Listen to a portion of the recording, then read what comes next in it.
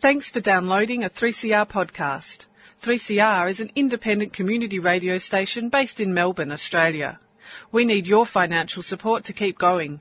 Go to www.3cr.org.au for more information and to donate online. Now stay tuned for your 3CR podcast.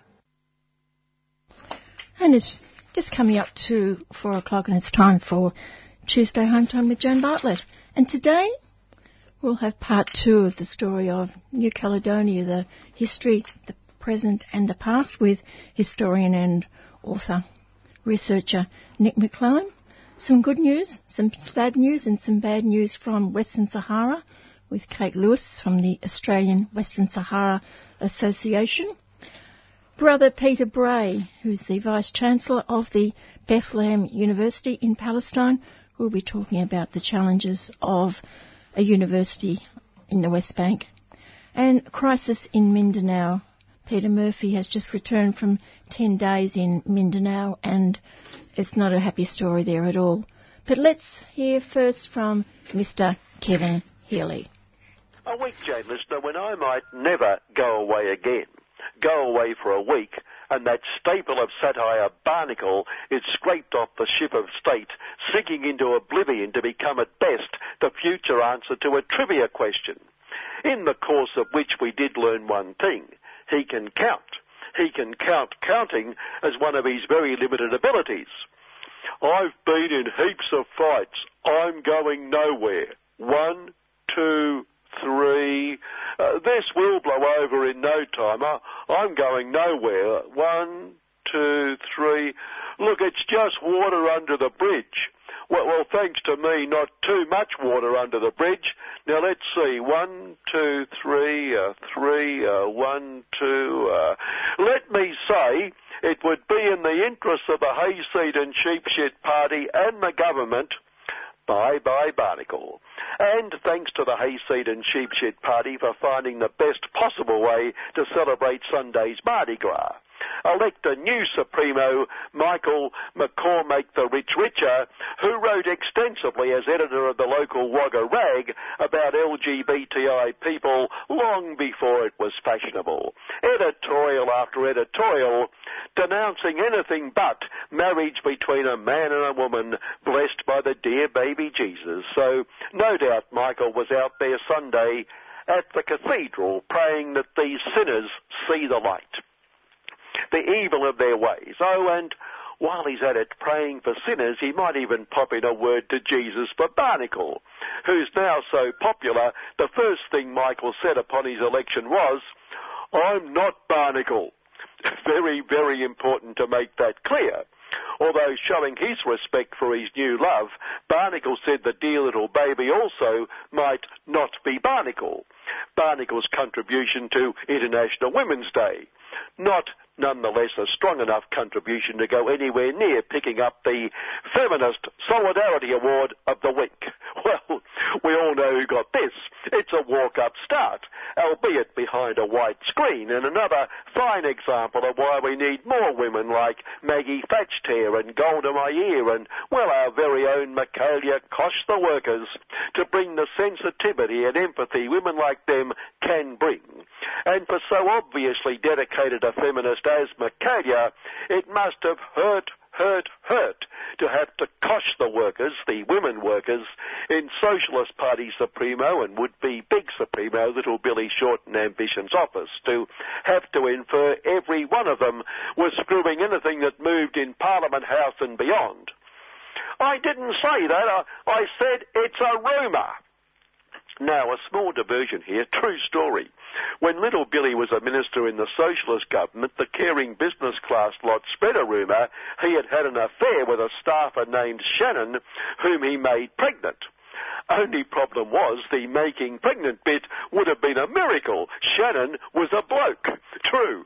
Anyway, poor Michaelia, doing her bit to bring a little bit of morality to Canberra, and they reckon she should apologise when she showed in a past life as Minister for Caring Business Class Relations and Coshing the Workers, she so admired little Billy, she sent the coppers raiding his ex-office. Sorry, Macadia. She didn't send them. She had no idea. And even less idea, one of her staffers had tipped off the media about what she had no idea about.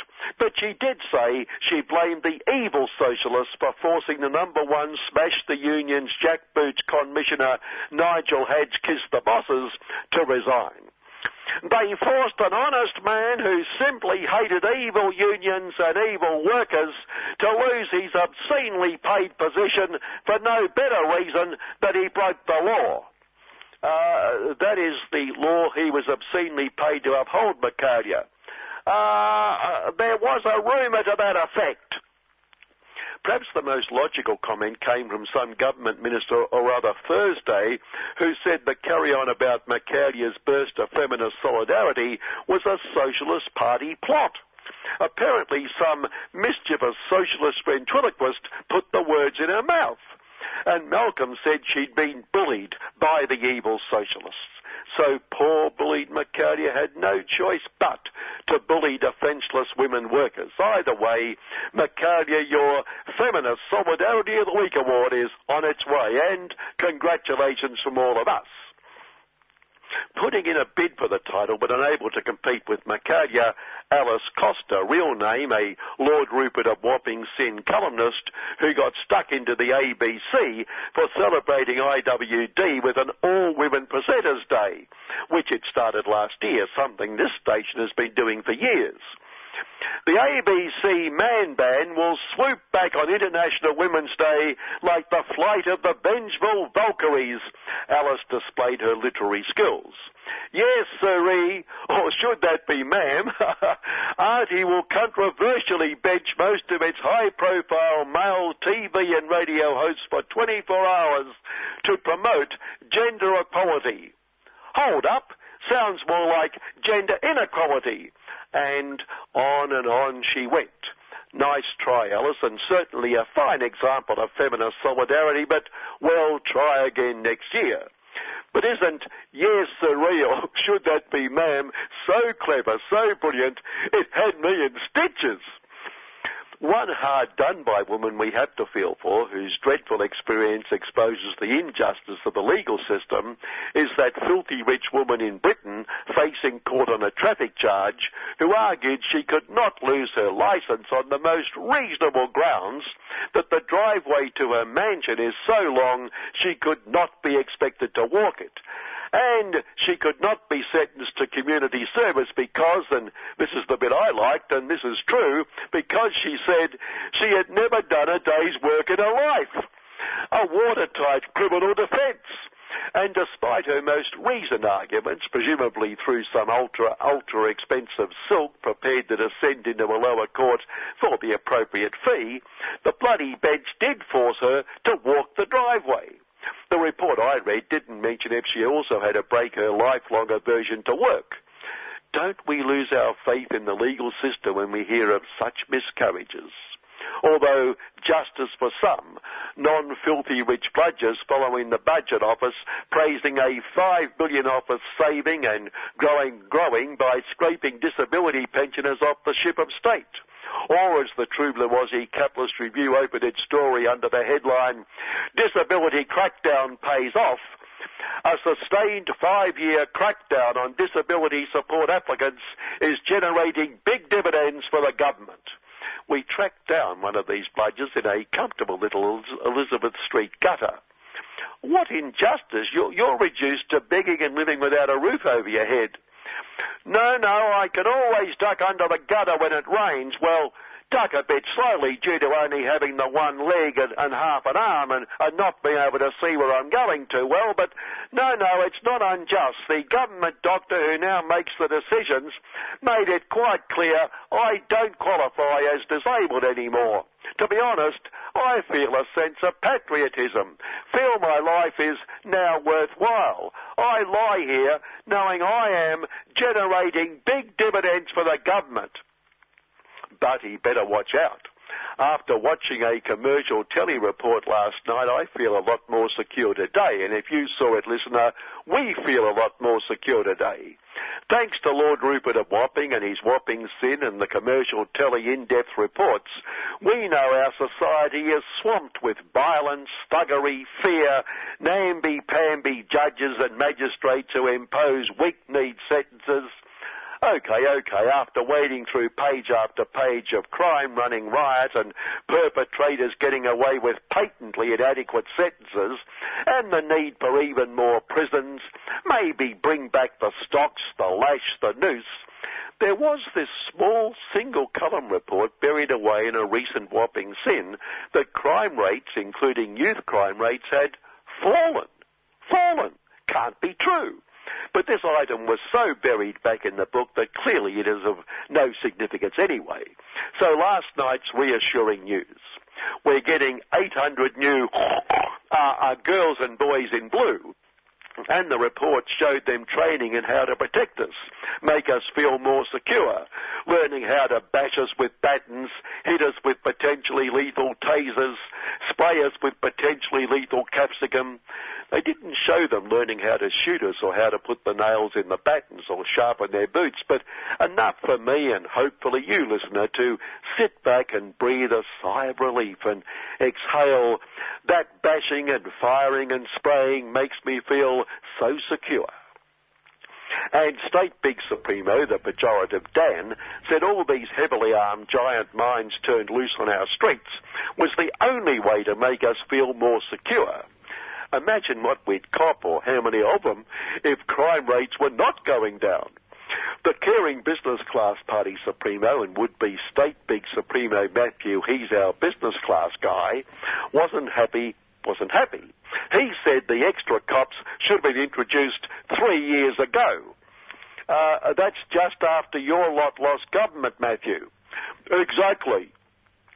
Finally, a whole bunch of the top 100 caring employers accompanied Big Supremo Malcolm Turnbull to the US of the UN of the US of the world, presumably tax-deductible, to maintain their fight for those true blue Aussie workers they so care about. And after delving into a bit of in-depth economic philosophy with USR Big Supremo Donald Trample the Poor, to a person, they agreed the solution for true blue Aussie workers was screaming at us. Slash taxes on the filthy rich. Screaming at us day after day after day. Donald expressed his in-depth philosophy as he walked into the room to meet the true blue Aussie barons of filthy riches. Direct quote, "There's a lot of money in the room."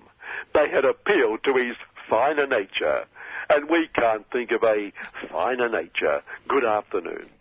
And of course that was Mr. Kevin Healy, and if you'd like another hour of Mr. Kevin Healy, the place is 3CR, 9 o'clock tomorrow morning for City Limits. Now the second and final part of my interview with researcher and journalist Nick McClellan, looking at the history, the present and the future for New Caledonia, one of our closest Pacific neighbours. How did the people fare during World War II? Well, it was a time of massive transformation. You have to remember, of course, that colonies aren't democracies. The very nature of colonialism is it's anti-democratic. And so in the first half of the 20th century, a lot of people didn't get to vote.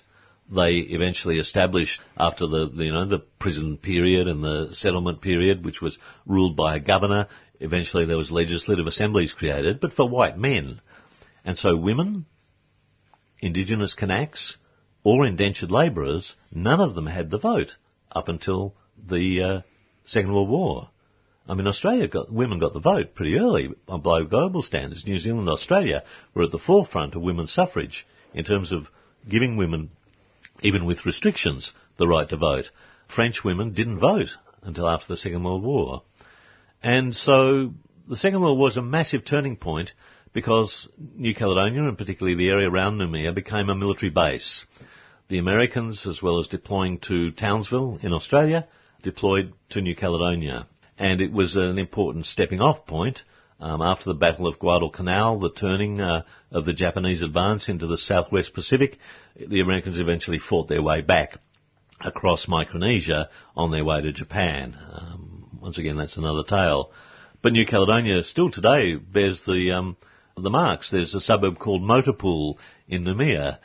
There's another suburb called Receiving, and both of those, as the name suggests, were places where all the vehicles were stored for the American forces during the war. And it was incredible for the Kanaks. Many were hired as labourers to assist with the American military operations, and they worked alongside African American troops and saw that black and white GIs were given similar pay and, to a certain extent, similar conditions. Although the Marines were a particularly racist outfit, the US Army had some segregated areas, but also a lot of cooperation. And to see the massive wealth of the United States, to see things. I interviewed an old man who'd worked for the Americans during the war. He had a picture of Roosevelt on the wall of his traditional cars, his hut, going back to that time. And he said, the Americans, they couldn't fight without their chewing gum. It's a phrase I've always remembered. And it was a time of incredible turmoil. Of course, France had been occupied by Germany at that time. So the notion that the colonial power was all-powerful was smashed.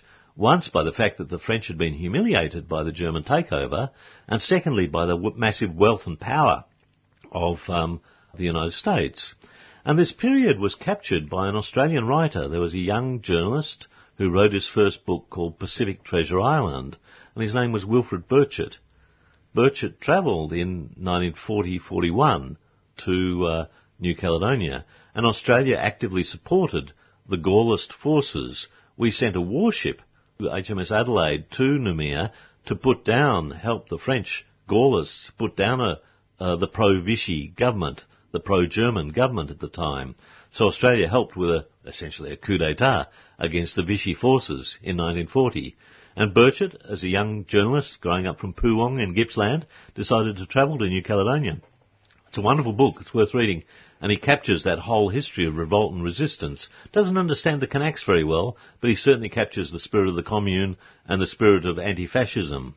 And he says that as Australians, as the Pacific is changing, we need to look to our neighbours, we need to understand our neighbours. It's a very insightful piece from a young guy in the middle of the Second World War at a time of incredible racism against Japanese and so on, to be thinking that Pacific Islanders were our neighbours and that we needed to understand them. Quite insightful piece. And so that was a real turning point. The final piece of the jigsaw, of course, was communism. During the Second World War, the Soviet Union's resistance to fascism, the massive losses of the Soviet people, the Russian people, against the Nazi forces, raised enormous prestige for communist parties. The whole history of Stalinism wasn't debated as much as it is today, but within New Caledonia, the French Communist Party started organising. A woman, Jean Tunica Icausas, and Florindo Palladino set up Friends of the USSR and began recruiting within the tribes.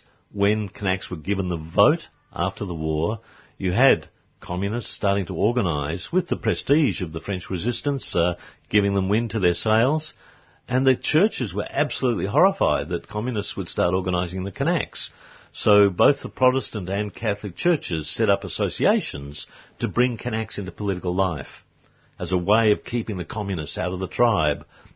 And so by 1953, a political party grew out of these Catholic and Protestant political associations called Union Caledonienne, the Caledonian Union.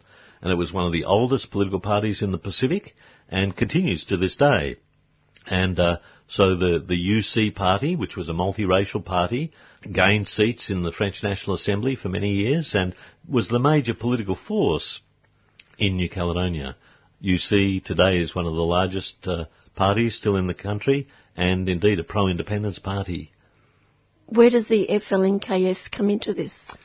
Well, UC was in some ways a very conservative party. It was certainly calling for greater autonomy from Paris, but it was not a radical party. But by the 70s, the world was changing, obviously in Australia and America and France and so on. The late 60s, the early 70s were a time of international revolution, a time of international debate about the way the world works. And so within the churches, there was turmoil, everything from Vatican II to other features. And around the world there was a strong movement of indigenous peoples, of African peoples, of African Americans and so on. Black is beautiful, the negritude movement in the French Africa and so on. And many young Kanaks were swept up by this period. The first Kanaks were sent to university in the late 60s. Bad time to be sending people to France. 1968, the May 1968 riots, which united workers and students to try and overthrow Charles de Gaulle, the then president. The Vietnam War was inspiring a generation of youth across the world. So you had these influences, and particularly the indigenous movement at that time in the early 70s inspired people in New Caledonia. The Aboriginal Tent Embassy in 1972 was a great inspiration for people who started to protest, and there was a group called Group 1878 established. 1878, Chief Hatai's revolt was the symbol for them of resistance, and a whole series of groups set up with many intellectuals and students returning from university in France and saying, we have to overthrow the colonial order in New Caledonia, just as the National Liberation Front, the FLN, in French, Front de Libération Nationale, is overthrowing the American power in Vietnam. And so a party was formed called PALICA, the Party of Kanak Liberation, in 1976. At the same time, this threw out a challenge. This younger generation of student radicals and young people in the tribes was challenging their older, more conservative, churchy elders and saying, come on guys, Union Caledonien, what are you doing? And Jean-Marie Tjibaou, a former Catholic seminarian, was part of this wave, saying we have to, seize our own country. We have to take back our own country. And there was a renaissance of Kanak culture, identity, language learning, and so on. And, the black is beautiful notion was very strong. And in 1975, Tjibaou organised a festival called Melanesia 2000. And they got Kanak dancers, Kanak musicians, Kanak artists to come to Noumea, the capital, from the tribes where they'd been placed during the colonial period, the tribal reserves that are scattered all around the country. And there's this massive celebration, and it was a turning point, a really important turning point in the notion that there was a Kanak people from different language areas, from different places, that had been divided up into tribal reserves, just as Aboriginal people, different clans, people from different countries had been put into missions and reserves. Same thing happened in New Caledonia. But this notion that there was a Kanak people, not just a Kanak community, but a people, a nation in waiting, was really forged during the 1970s. And that happened within Union Caledonienne. A young generation of Kanak leaders, Tjibaou, Yweni, a Catholic priest named Francois Bourque, Pierre de Klerk, a Frenchman but pro-independence, helped transform UC into a pro-independence party, and that happened in 1977. So it was a time of incredible ferment. Had different political forces coming together to say, we need to move towards independence. And by the 1980s? So 1981, these different forces created the Front Indépendantiste, the Independence Front, which united a number of the parties. The more radical party, PALICA, didn't join. They thought, we don't follow the parliamentary road. These were revolutionaries at the time. And they won government in coalition with the centrist party in 1982. Tjibaou became in the local government, the local assembly. But that government was attacked by right-wing, extreme right-wing settlers. There was enormous resistance to the notion that the Kanaks should be involved in government, and the government collapsed. Then the Kanaks decided that they needed to not just use the parliamentary road, but use mass mobilisation. And so in September 1984, the FLNKS was born. The Front de Libération Nationale, Kanak et Socialiste, FLNKS. So it's the Kanak Socialist National Liberation Front. There'd been a National Liberation Front in Algeria, an FLN, against the French rule. There'd been the FLN, the NLF, in Vietnam against French rule. This was the Kanak Socialist National Liberation Front. And it united a number of different pro-independence political parties, UC, Union Caledonienne, PALICA, two other smaller parties, as well as a trade union confederation, a pro-independence trade union confederation formed in 1981. There was a small feminist group called GFKEL, the group of Kanak and exploited women in struggle. Gives you an idea of their politics. And, you know, you had Kanak leaders like Dewa Garode and Susanna Une and others speaking out at this time of political ferment, saying women have their place in the struggle alongside unions, alongside Indigenous people. It was an incredibly creative time. And in 1984, the FLNKS decided to boycott elections that were being held at that time in France and in New Caledonia. And Elouin Marchereau, the Secretary-General of the FLNKS, used an axe to smash a ballot box, symbolically launching a revolt, which went on for 4 years, a time of terrible torment and terrible conflict. Many people were killed, real divisions between the indigenous population and some white supporters, some Wallisian supporters, and the people in the anti-independence movement who fought back against the Kanak uprising. The Wallisian community were drawn in as militias, right-wing militias, to attack Kanaks. I was there as a visitor on occasions, and it was a time of real polarisation, real violence, real police repression, and indeed, ultimately, military repression. After the police failed to put down the Kanak revolt, the French army was brought in, even though, it's the ultimate symbol that this was a war between nations rather than a policing operation within one nation. And it culminated in the Uvea massacre of 1988, where after an attempt by the Kanaks to take over a police station, hostages were taken, and the French army was brought in, leaving 19 Kanaks dead after the military operation that occurred on the outlying island of Uvea. And that brought people back from the brink of civil war, and a series of peace agreements were signed.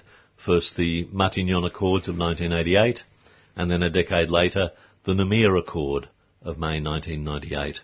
And the Noumea Accord, rather than have a referendum on independence, which was the Kanak demand, it put off that referendum on independence for 20 years. So from May 1998, do the maths, it brings you to 2018. And so in November this year, there will be a referendum, maybe a bit earlier, October, but probably November, there will be a referendum on self-determination, where the Kanak people and other supporters of independence will have a chance to determine a new political status for this ongoing French colony. The Kanak people are less than 50%, less than 40%. 40%, and some Kanaks don't support independence, a minority. The overwhelming majority of Kanaks do support independence, and indeed they've run the two outlying provinces, the Northern Province, the Loyalty Islands Province, since 1999, so FLNKS administrations have governed in 2/3 of the country since the Noumea Accord, but the southern province, and particularly the capital Noumea, is where the European population lives overwhelmingly, where many Wallisians live, and they are a bastion of anti-independence support. There's been ongoing migration from France, not only the historic Calaidoches, as they're called, the long-term settlers who've been there for many generations, but also more recent French migrants have come, particularly since the 2008 economic crisis. In France, there's been a massive wave of migration.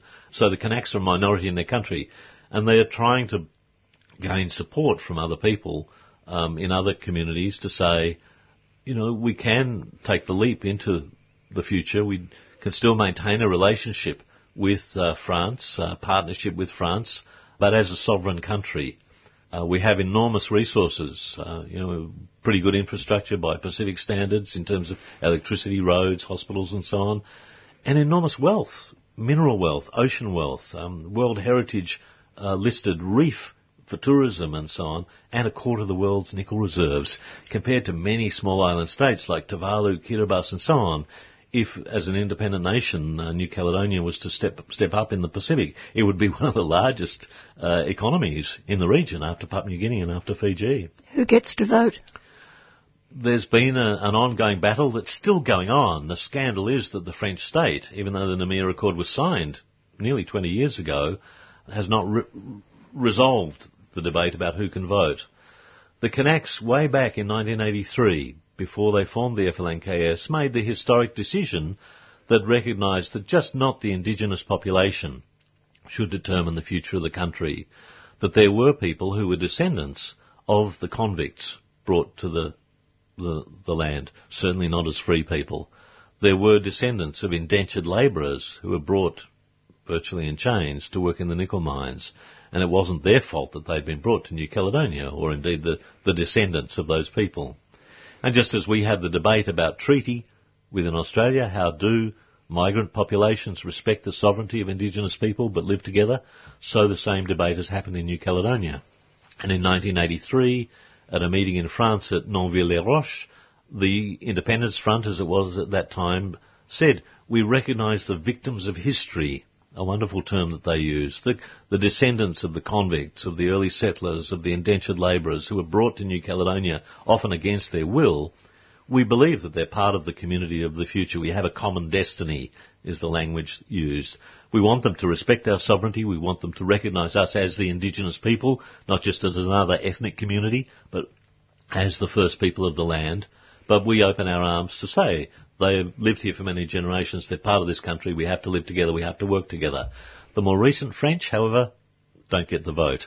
And that's been a battle. It's quite complex technically, but there are restrictions on who can vote. But it's still literally being played out as we speak. They're hoping to resolve it at a meeting at the end of March in Paris, the final decision of who gets to vote. And the Kanaks feel that there are many Indigenous Kanaks who can't vote, who are restricted from voting, some thousands of people, because they're not registered for various reasons on the electoral roll, the French electoral roll for the French National Assembly, the French Senate deliberate? And so on. They believe it is, yes, and I think there's a lot of evidence to suggest it is. And the French government has always had its own strategic interests. The rhetoric from, until just recently, the rhetoric from successive French governments, both Conservative and Socialist Party, has been, we will accompany the people of New Caledonia towards their decision. The French state has no horse in this race. We will simply accompany you towards a referendum under the Namur Accord. But of course France has strategic interests in the region. We've talked about them on this program many times.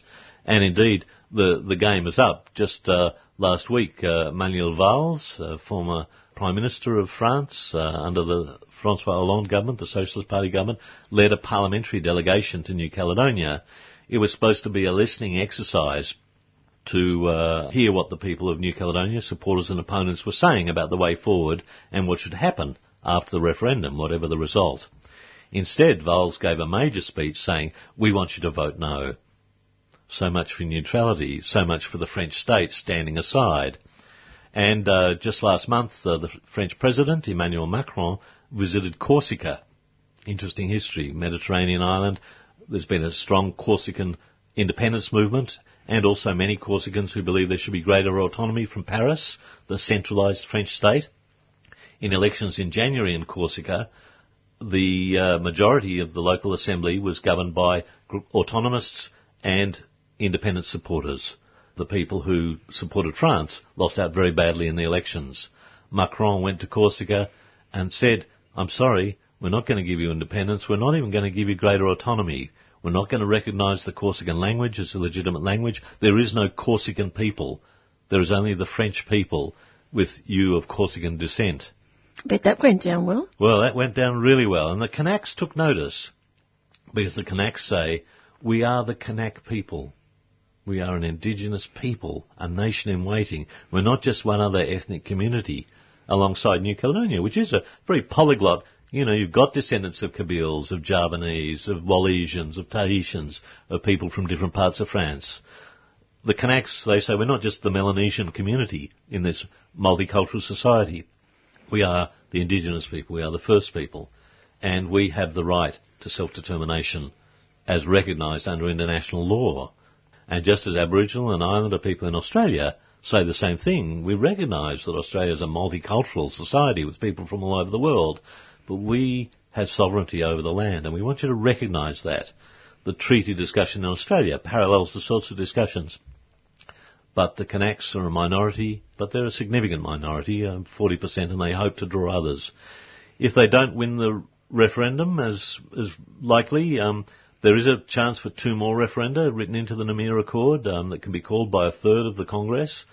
So this process could play out up until 2022, but there's a lot of debate about what happens. My sense is that the reaction to Manuel Valls finally showing the French state's cards and saying, vote no, rather than we are neutral, means that this is going to play out there. and the Kanaks are looking for international support. The Congress that was held for the FLNKS just recently has reached out for international support from the Melanesian Spearhead Group, countries like Papua New Guinea, Vanuatu, Fiji, that have been very, very supportive over many years, and they're looking to Australia and New Zealand. The FLNKS is about to appoint a representative for overseas for Australia, New Zealand and the Pacific, who will be looking for support over the next few months in the lead up to the referendum and for the political fallout that follows.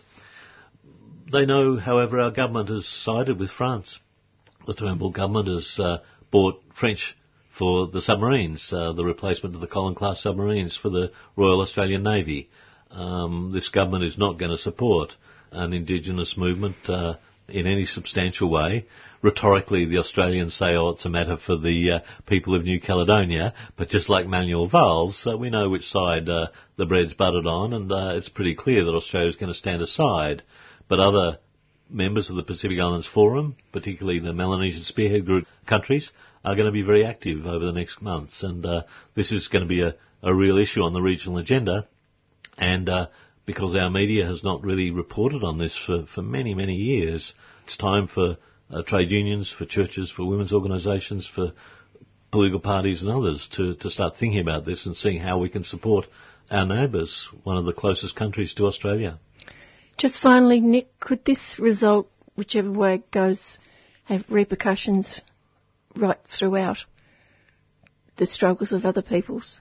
Absolutely. I mean, the FLNKS at their Congress just a month ago passed resolutions in support of the right to self-determination for peoples in Europe, the Catalans, the Corsicans. They also supported the Maori people of French Polynesia and indeed the people of West Papua. The FLNKS is a full member of the Melanesian Spearhead Group and has been very actively supporting the West Papuan struggle. So I think, as we've talked about on the program before, this issue of self-determination is coming back to the regional agenda in the next few years. Whatever happens with the referendum result, this issue will burble on in New Caledonia. Bougainville, too, is moving towards a decision on its political status. There's supposed to be a referendum, even though the PNG government is very wary of this, and indeed the PNG Parliament has the right to rule. Bougainvilleans may vote yes for independence, but the PNG Parliament has to make the decision on that, and it seems that they're going to say no, even if Bougainvilleans vote yes. This is a recipe for some trouble. And of course the West Papuan struggle is increasing in tenor, both with the United Liberation Movement of West Papua, the exiled leadership, but also action on the ground with the KNPB, with the Federal Republic Forces, and with a whole range of church, Indigenous, women's organisations and others struggling within West Papua.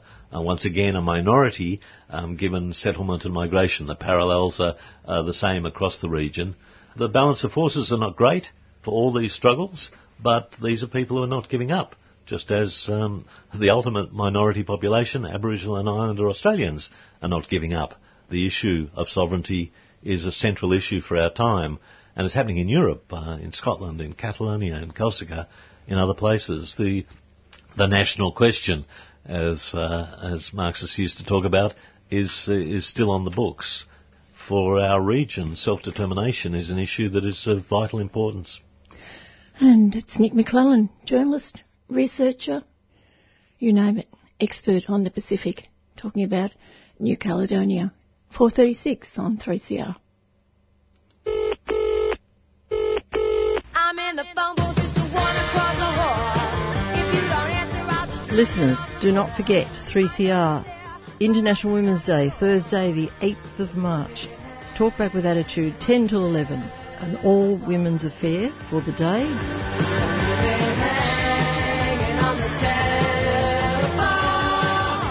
So call in on 9419 0155.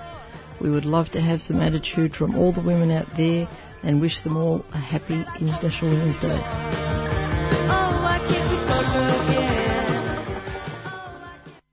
I'm speaking now with Kate Lewis from the Australian Western Sahara Association. And as you wrote in your newsletter, Kate, there is good news, sad news and bad news. So let's have the glass half full. Two areas we've been covering for a while now. The good news is two different court decisions in favour of the Sahrawi right to their own resources. And the first ruling came from the High Court of South Africa regarding the shipment of phosphate, which was impounded in Port Elizabeth on the 1st of May last year. So it's been sitting there for all these months in the port. And finally the High Court has ruled that it belongs to the people of Western Sahara through their representative, the Polisario Front and the Sahrawi Republic.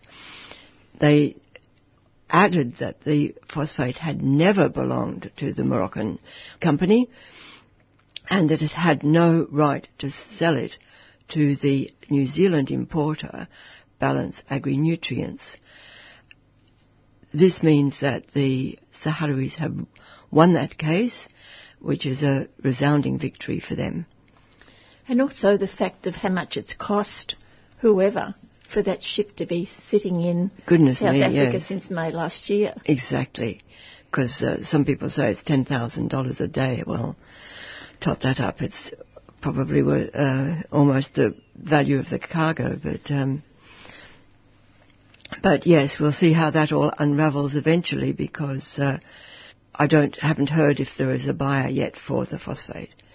How are they going to get it out of the port? Because Sahrawi aren't independent, so who are they relying on to get that ship out of there? I'm not sure about any of those details. If you ask the representative in Sydney, Kamal Fadel, he might be able to tell you. But, ideally it should be returned to Western Sahara where it came from, the phosphate. But since that's under occupation, the decision will be to sell it from South Africa. And the buyer will presumably take it on board the ship. Since it's a bulk carrier, you can't take it off in a teaspoon. Yeah, that's right. And it's not in sacks or bags or anything like that, or containers. So it's really got to stay with the ship and get taken to whoever buys it. And the implications widely from that decision? Oh, well, yes. I mean, it has sent a sort of shockwave through the shipping industry, apart from the phosphate fertilizer industry.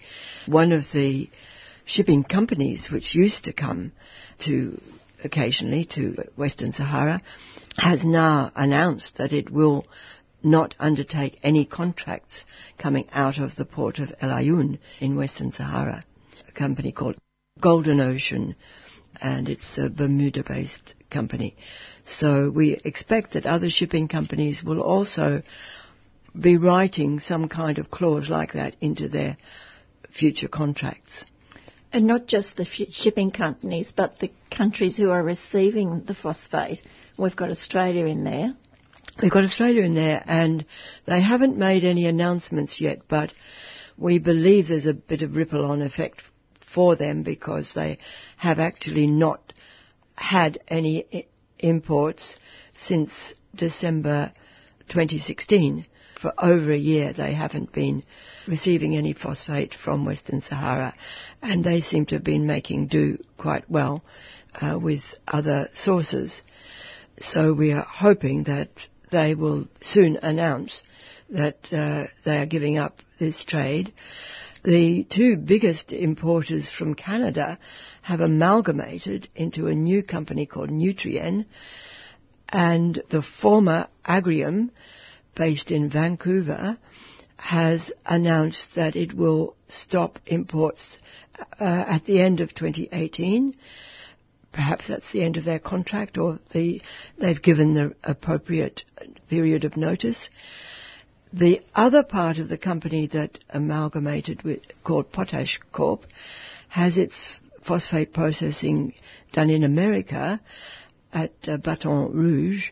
We're waiting to hear, but they did announce that they are also considering their position and hoping to end their contracts with Western Sahara. At that point, it leaves only the two New Zealand companies as kind of renegade importers. They're still defending their position, and going on importing, but we feel that now it is only a matter of time before they find an alternative to the phosphate from Bukra mine in Western Sahara. And we have to remind people that it's a finite product, isn't it? Well, that's it. It's been a very large reserve, but they have already apparently skimmed off the best quality phosphate, and they are down to the next layer. So all of that phosphate is natural resources and natural wealth that should belong to the Sahrawi people. And when you're talking about the national resources of Western Sahara, another court decision, this time in Europe? Yes, that was a very interesting conclusion to a process that was started in the UK by Western Sahara Campaign UK, a very small solidarity group with Western Sahara, which nevertheless managed to bring this case to the British court concerning the import of goods under the European Union agreement in agriculture and fishing products. The agricultural products included tomatoes grown under glass in southern part of Western Sahara, near Dakhla. And a couple of Scottish trawlers were taking part in the fishing. The British court decided that it needed advice from the European Court of Justice, and so that's what has been happening. And finally the European Court made its ruling very dramatically on the Sahrawi National Day, the 27th of February. They were meeting early in the day in Europe, in Luxembourg, and here in Melbourne we were getting excited emails from people attending that hearing at our dinner to mark the National Day here in Melbourne. The result was that the court declared that Western Sahara is not part of Morocco, and any trade agreement with Morocco cannot include goods from Western Sahara, and that includes the oceans off the coast of Western Sahara, which had not perhaps been specified quite so clearly in the earlier agricultural agreement, in the earlier ruling about that. So this is very important. Already Morocco is making a fuss about it. How are they going to police it? That's a big, interesting question. I believe it will need to be enforced because there's really no incentive for anybody to have a fishing agreement with, particularly the fishing, to have a fishing agreement with Morocco that doesn't include the waters of Western Sahara, because over 91% of the fish that was caught under the old European Union agreement with Morocco was from those coastal waters of Western Sahara. That's why the Moroccans have summoned all their hubris, and they've said that they do not recognise this ruling, and they will not engage in any agreement that challenges the sovereignty of Morocco. They claim sovereignty over Western Sahara, even though nobody else acknowledges it. Where does it go from here? Well, exactly. It's a kind of very interesting development that is currently playing out in Brussels.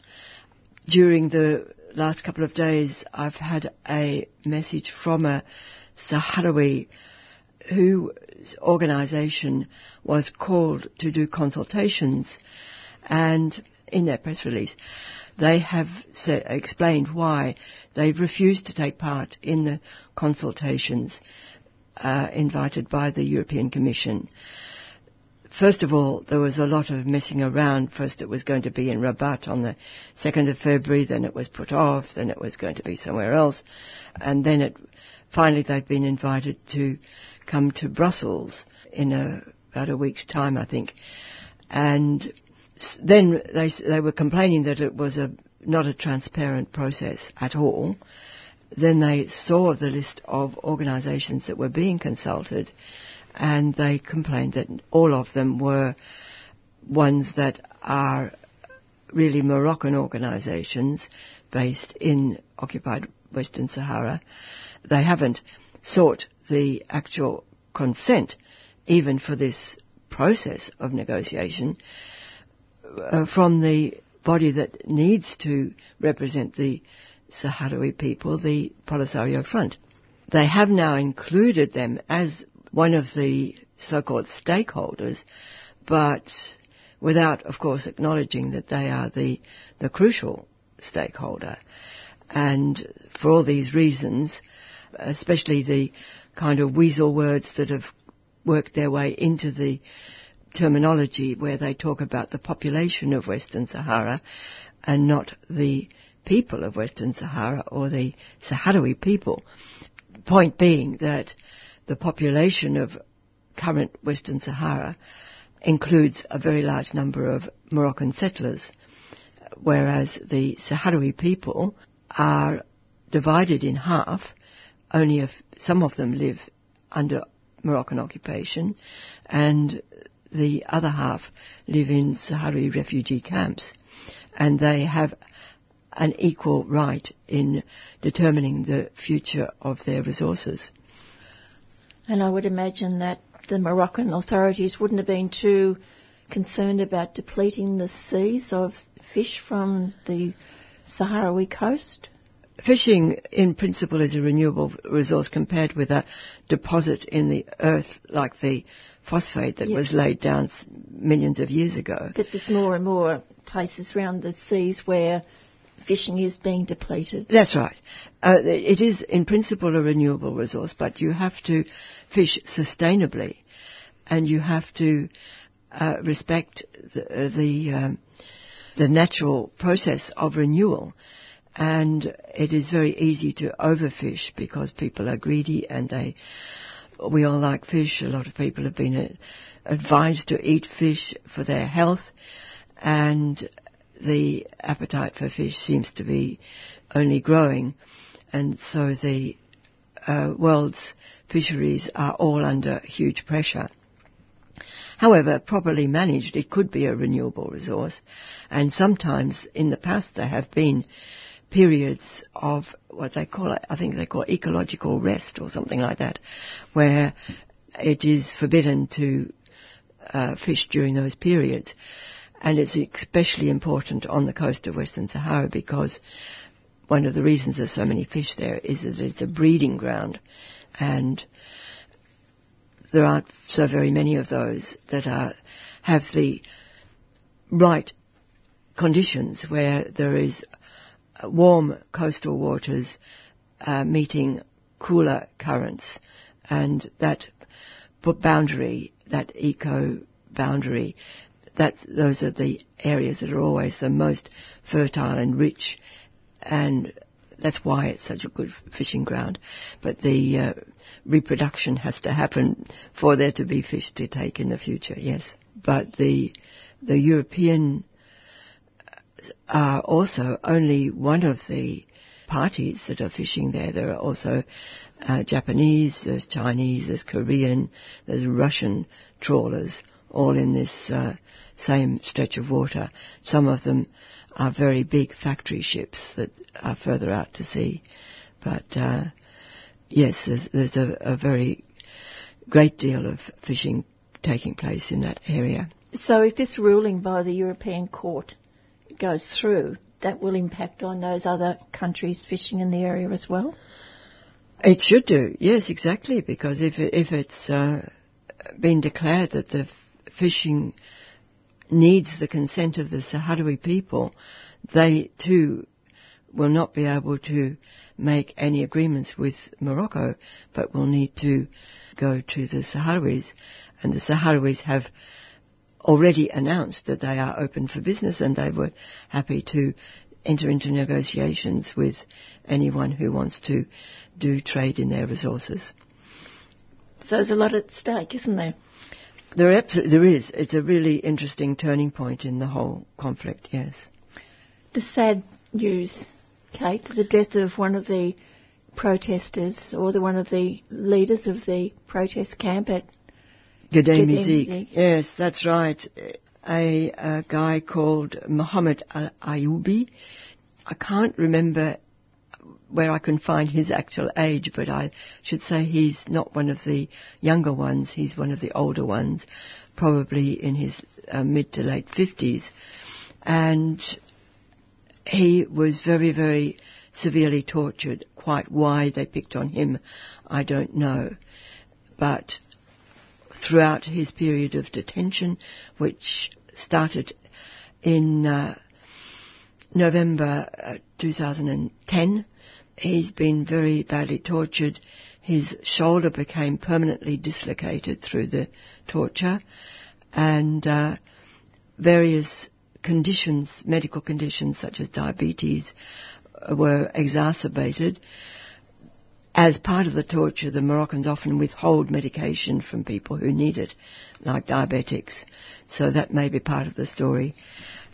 But even they recognised what they'd done to him, and he was hospitalised for 3 months. Usually they take them to hospital just to sort of patch them up, yeah, and to make it look good, and then bring them out when they haven't really been properly looked after at all. But 3 months does suggest that they acknowledged that they had really mistreated this poor man.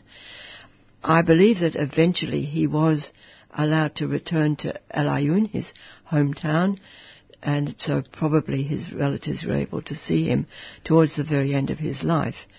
But the human rights organisations are calling for a proper investigation into the causes of his death. And the Australia Western Sahara Association wants to associate itself with them and add its voice, calling for an investigation under the Treaty on Prohibition on Torture and Cruel and Inhuman Treatment, which Morocco is a party to. It's actually required that if there's any claim of torture, it must be properly investigated. It doesn't always happen in Morocco, though, so we believe a bit of pressure is needed, and we're particularly going to appeal to Australia, which has now got a seat on the United Nations Human Rights Council, to add its voice and try and get support from the Human Rights Council for this investigation. And of course, as you just said then, he's only one of many. Oh, of course. He was sentenced to 20 years imprisonment. Others have been sentenced to longer periods, 25, 30 years, or even life. Quite a few of them have been given life sentences. One of the other 20-year sentence people, Enama Asfari, has announced a hunger strike until they investigate the death of Ayubi. So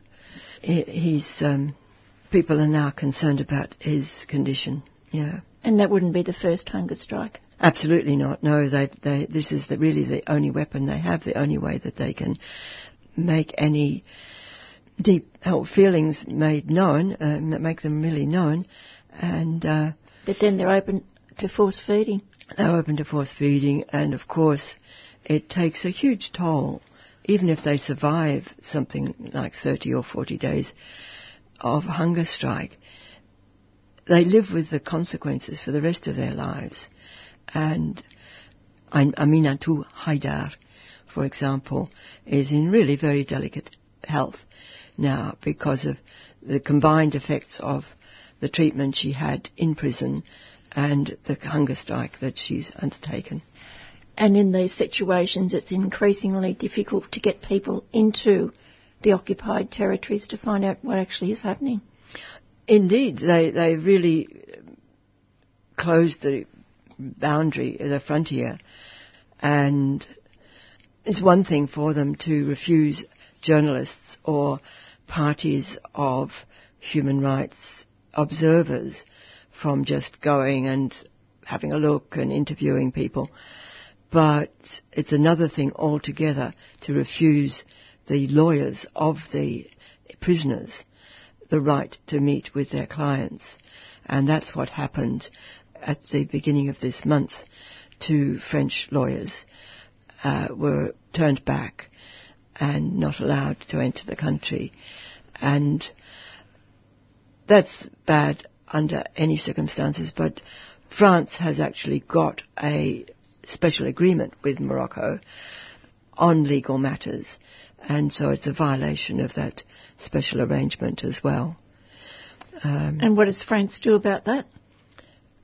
France, unfortunately, is a very big friend of Morocco, and to all the attempts to get them to act have fallen on deaf ears, unfortunately.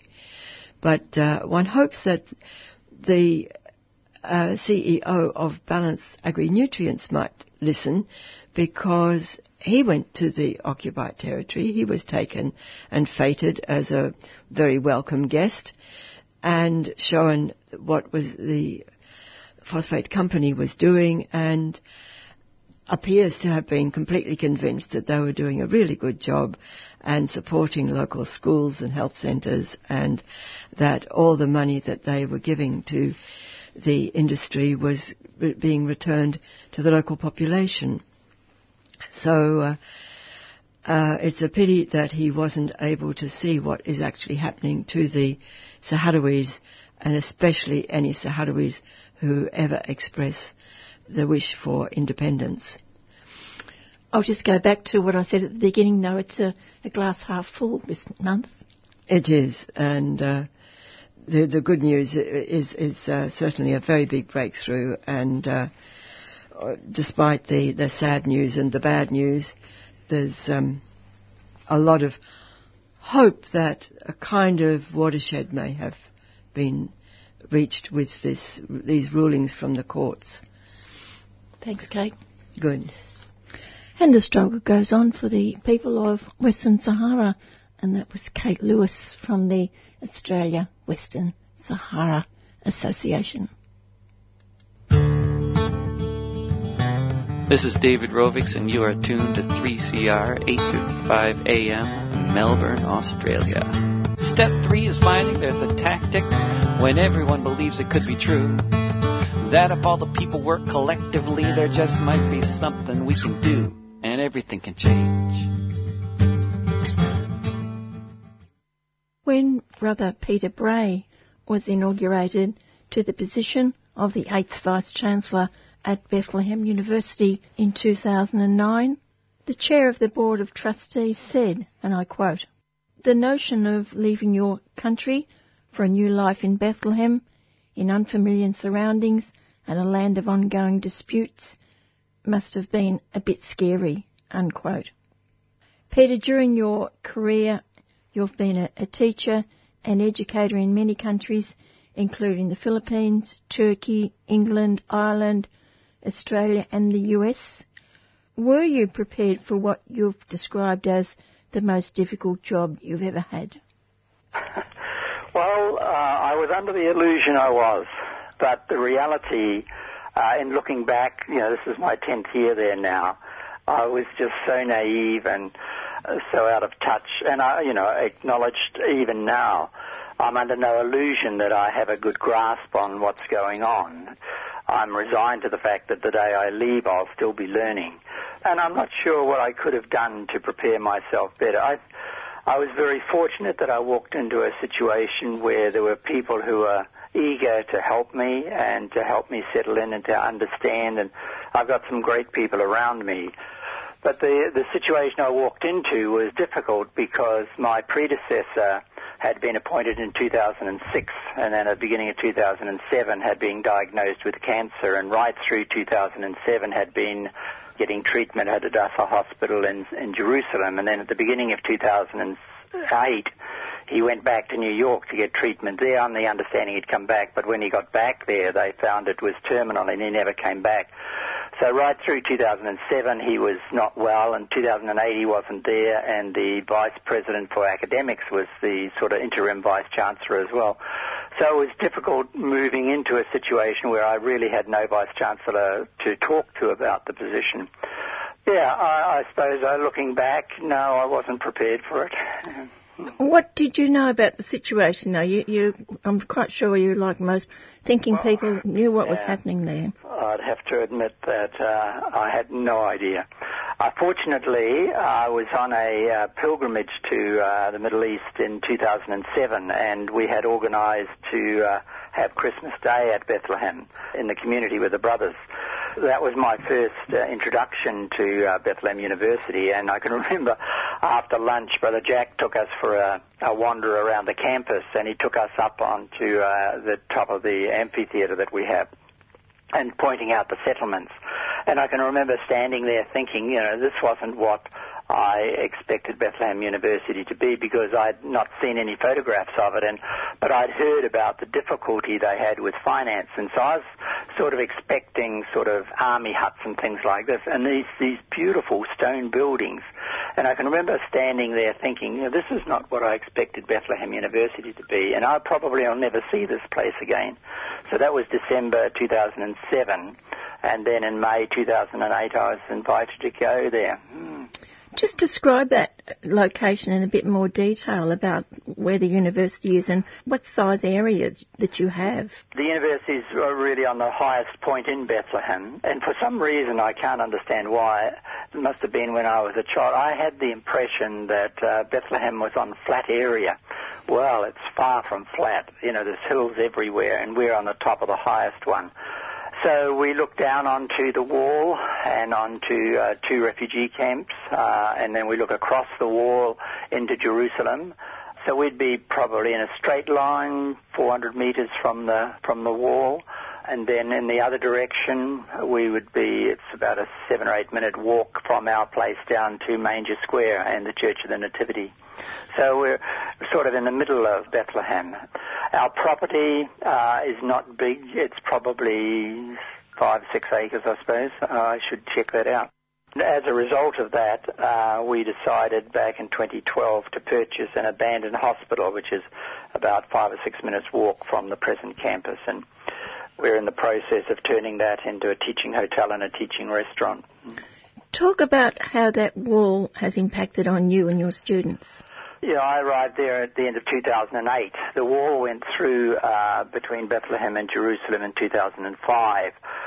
Talking to older people who have been there a lot longer, like the Palestinians, for example, they talk about their markets on a Saturday, that there used to be large numbers of Israelis would come through to Bethlehem to the markets.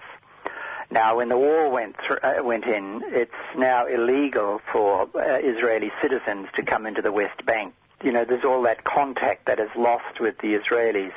And for, I'd say, most of our students from Palestine, from the West Bank, the only Israelis they see or have anything to do with are the soldiers at the checkpoint who abuse them. So it impacts on the way they think about Israelis, because they don't engage with them other than in that context. The ones from East Jerusalem, about 46% of our students are now from East Jerusalem, so they have more contact, but they come through the wall twice a day, so they're engaged with soldiers at the checkpoint as well. So the wall has restricted us significantly. For example, before the wall went in, we had students from Ramallah and from north of Jerusalem. And now, like one of the students I was talking to says it has to come through 2 checkpoints to come from Ramallah to Bethlehem. And because I can go through Jerusalem, I've driven to Ramallah in about 26 minutes. It takes him over an hour and a half, sometimes 2 hours to come. So it's not practical for students to come on a daily basis. So his parents have rented an apartment in Bethlehem, and he's staying there and coming to Bethlehem University. So, yeah, it's restricted them in all sorts of ways. And, in terms of their movement, and then you put the wall together with the checkpoints, and the checkpoints are not just between Israel and Palestine. The checkpoints are right throughout Palestine. So even when they go to Ramallah, which is, you don't go anywhere near Jerusalem, but there are checkpoints that they have to go through there. And I'd imagine there are times when the students don't even get through. Yeah, well, I gave a presentation last night, and I was saying that one of the things I'm most concerned about is the unpredictability of our students' lives. Like, as I mentioned, we have 46% of our students coming from East Jerusalem now. And when they get on the bus in the morning to come, and most of them come by bus, when they get on the bus in the morning in Jerusalem, they don't know whether they're going to get to class on time. They don't know whether their bus is going to be stopped once or twice or even 3 times by different groups of Israeli soldiers. They don't know whether they're going to be interrogated. They don't know whether they're going to be arrested. They don't know whether they're going to have a gun put in their face. And it's that unpredictability that leads to, I think, an underlying insecurity within them.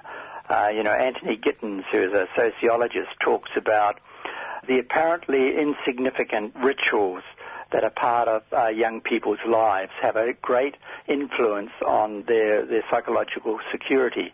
And he talks about, well, there are things like when a child gets up in the morning, they know where the Weet-Bix are, they know where the milk is. These seemingly or apparently insignificant things have a huge impact on their psychological security. And I look at our students and think they're not worried about where the Weet-Bix are or where the milk is. They're wondering whether they're going to be arrested or whether they're going to have a gun put in their face. And so for me, this is a major issue that we need to face. And so my question is, what can Bethlehem University do to address that? And I think there are 3 things that we are doing. The first is, when they walk onto our campus, I want them to know that they are safe, that nobody at Bethlehem University campus is going to put a gun in their face. Nobody's going to arrest them. Nobody's going to interrogate them on campus. It's a safe place for them.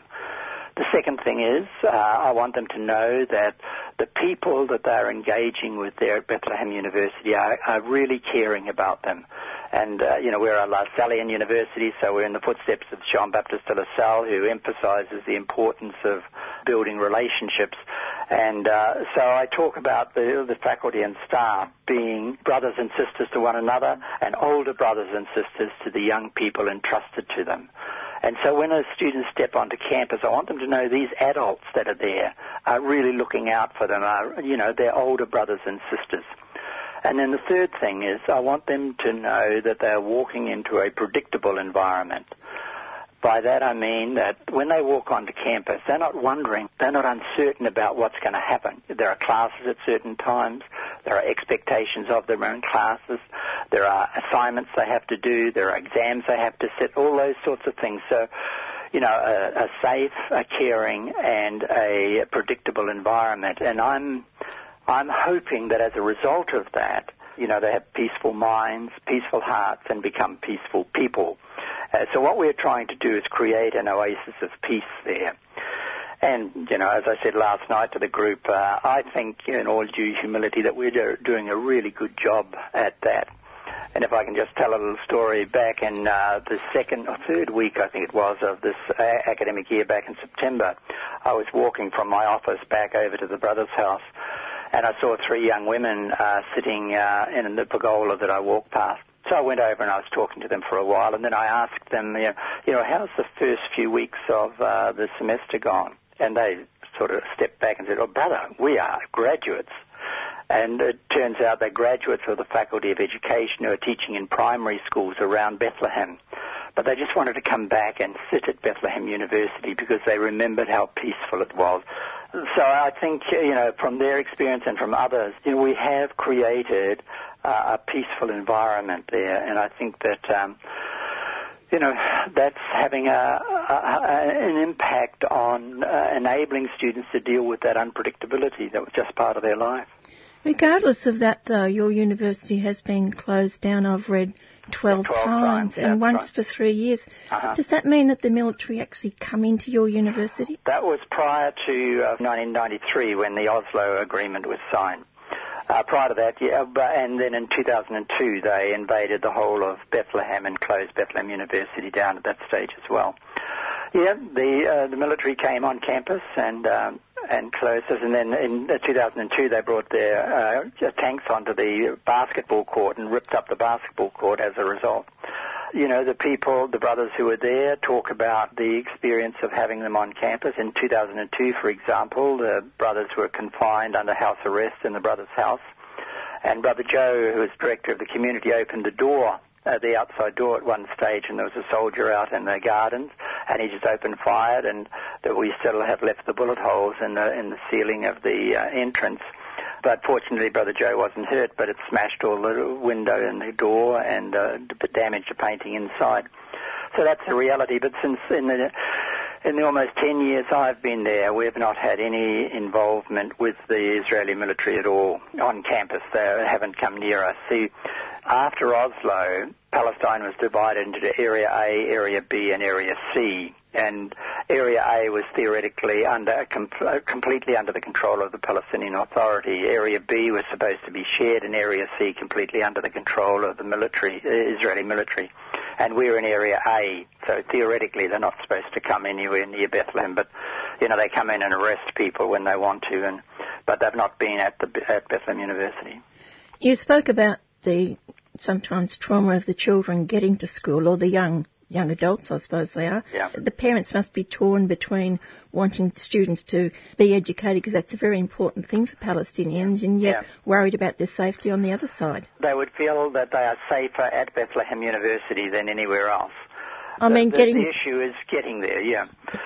That's just part of life there, I suppose. And, one of the things that continually amazes me is the resilience of the students and their parents. And I think that, one of the other things that really surprises me is the restraint of the Palestinians.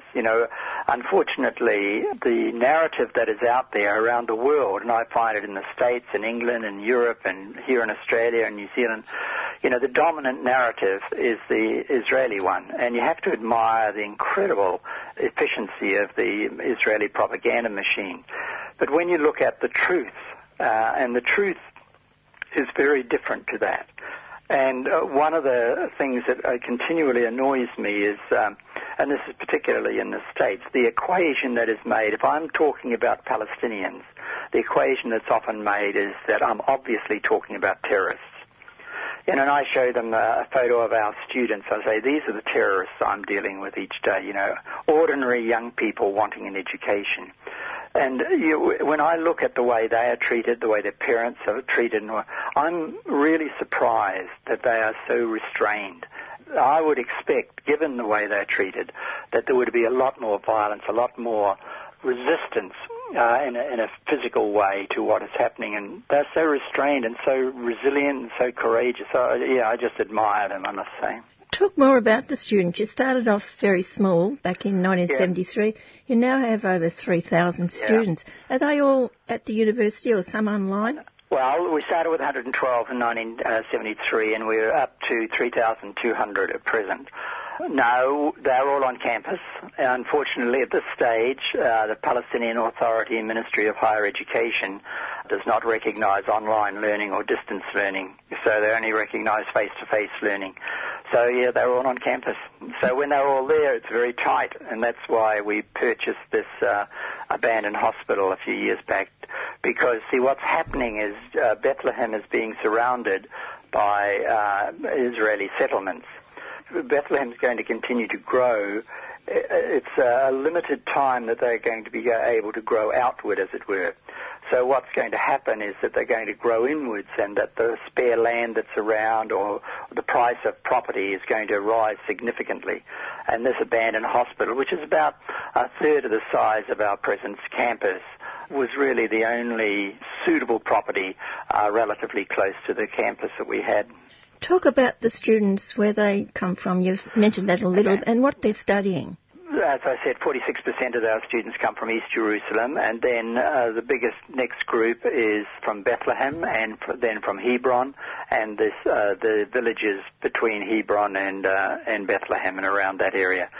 We have a very limited number, who come from Ramallah and stay in Bethlehem, but that's really, we're very limited in the area that we can draw from because of the restrictions on movement that they have.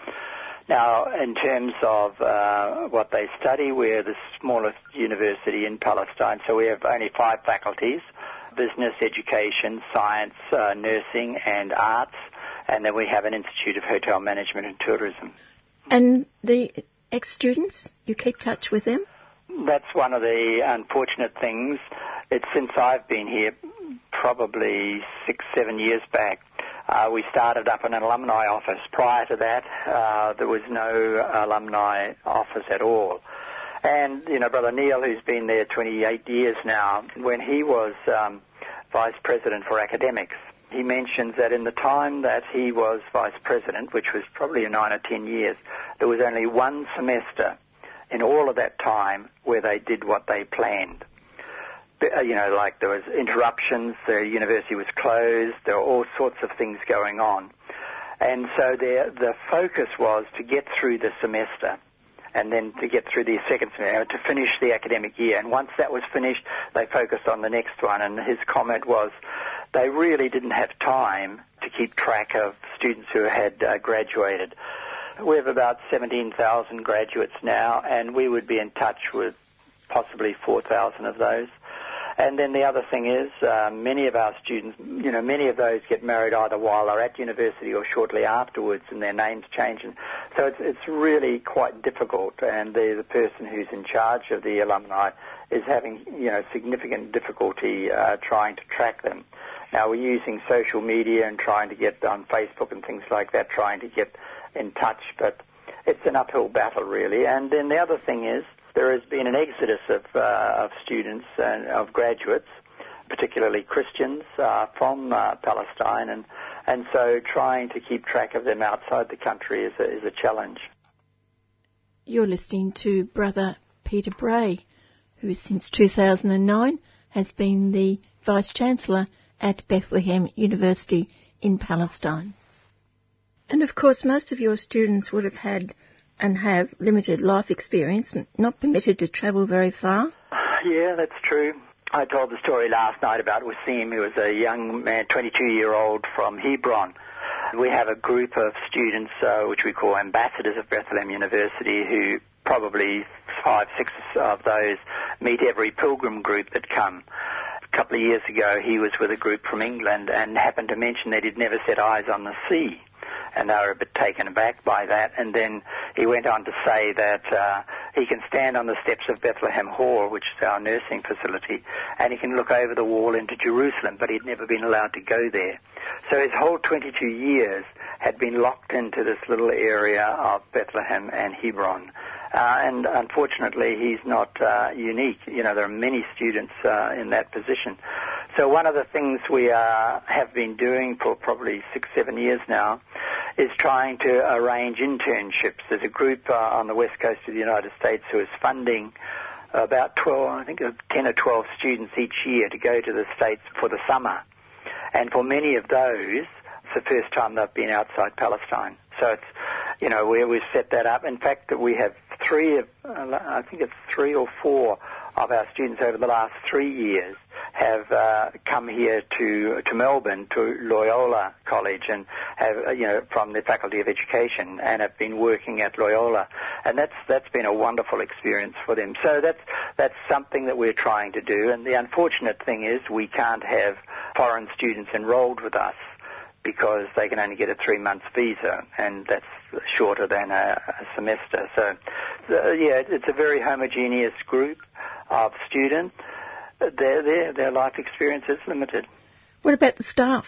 Well, we're facing the same thing. We aren't able to employ international faculty because, likewise, they can only get a 3-month visa. We have some special arrangements, like Fulbright scholars can come for a year, and we have one with us at present. But, and that's one of our challenges. One of our biggest challenges is to get qualified faculty because, in effect, they have to be Palestinian. And, I think there's about 17 universities in Palestine, and, there's a small pool of people, Palestinians, who are available to teach in those. And so, it's an uphill battle. We've been very fortunate over the last 4 years. We've been able to entice 2 Palestinians to come back. One who had been at Stetson University in Florida for 14 years, and he came back as our Dean of Research.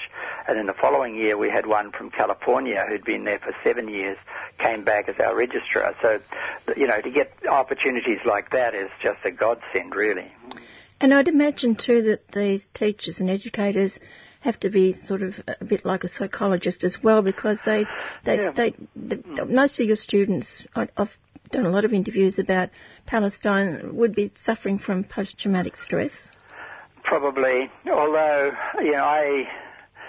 I just feel that their resilience and their courage, like I was talking, I had an interview with one, and I showed a couple of her clips last night, and she was talking in the course of the interview about the restrictions that she has to face. And her brother is in jail, has been for 14 years, so one of the aspects of collective punishment that the Israelis impose is that nobody in her family can get permission to go into Jerusalem. So she hasn't been outside. But she talks about these restrictions, and she says, brother, they're not inside me. They're not eating away at me. They're there. And she says, I'm a 20-year-old girl. I want to do what I want to do.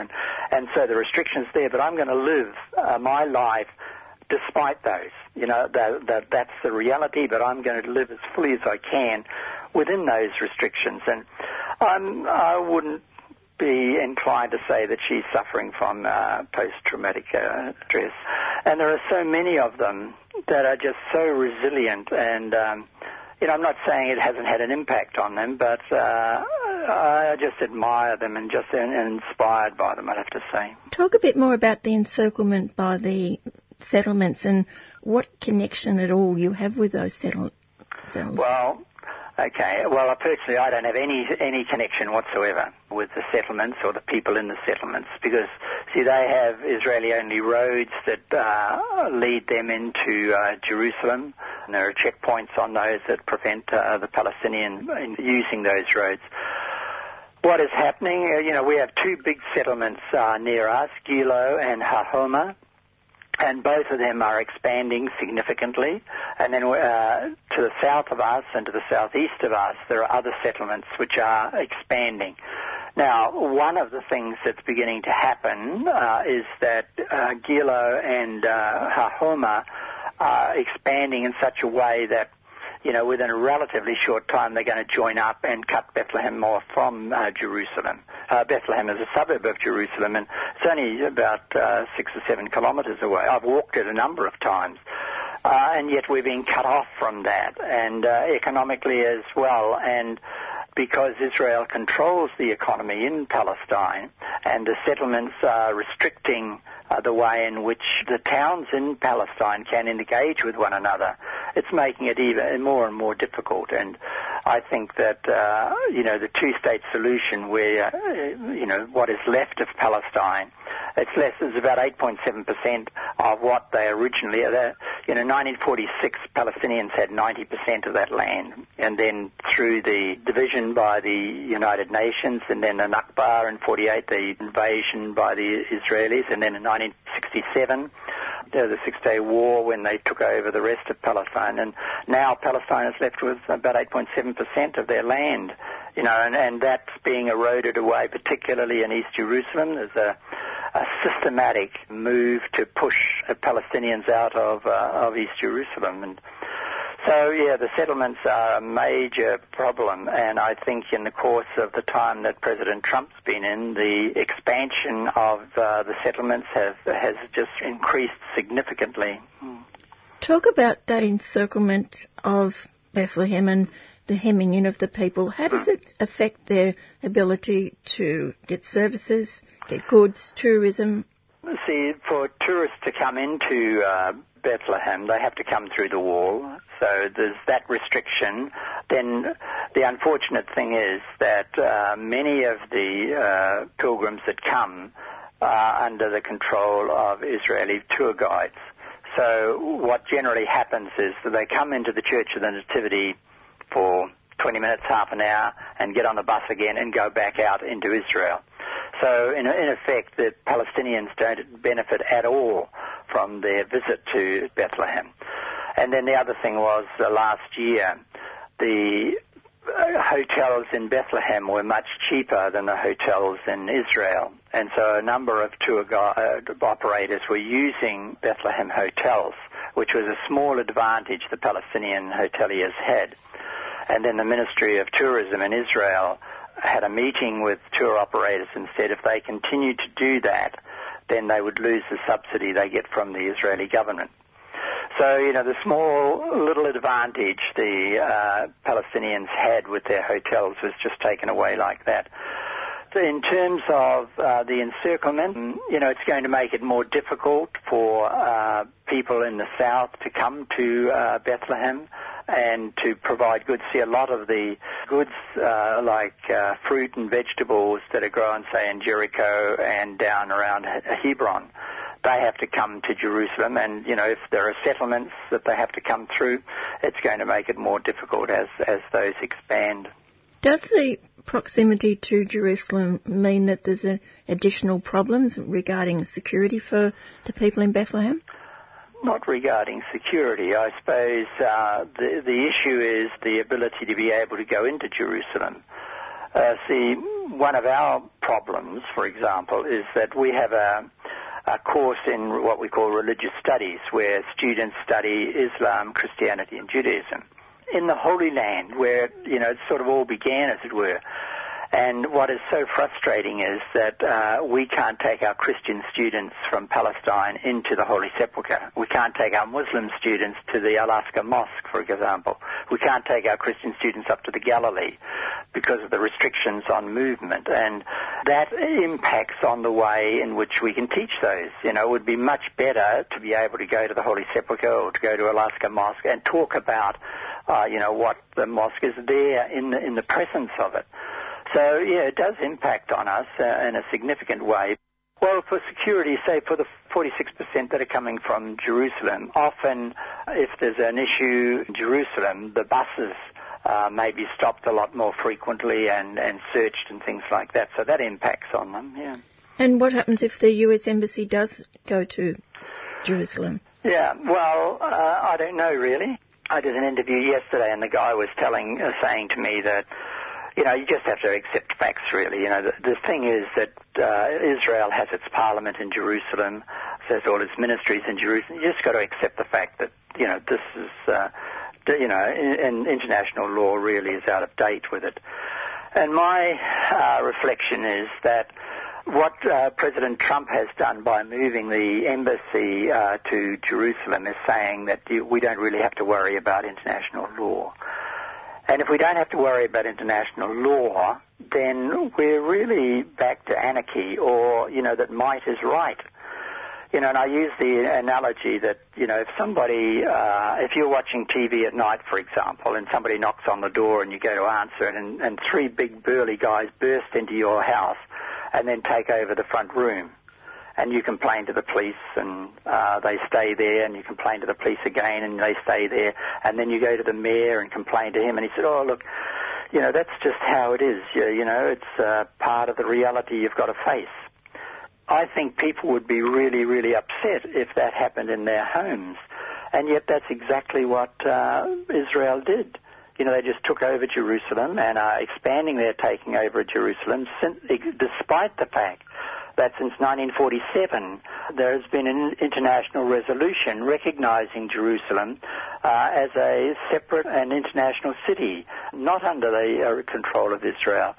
And yet that's under international law. And see, if we don't have the rule of law, what's the alternative? Might is right. And I think that's a very, very dangerous position to be in. So what is happening among the Palestinians is that they were holding on to international law, because no country outside of Israel had recognized Jerusalem as the capital of Israel.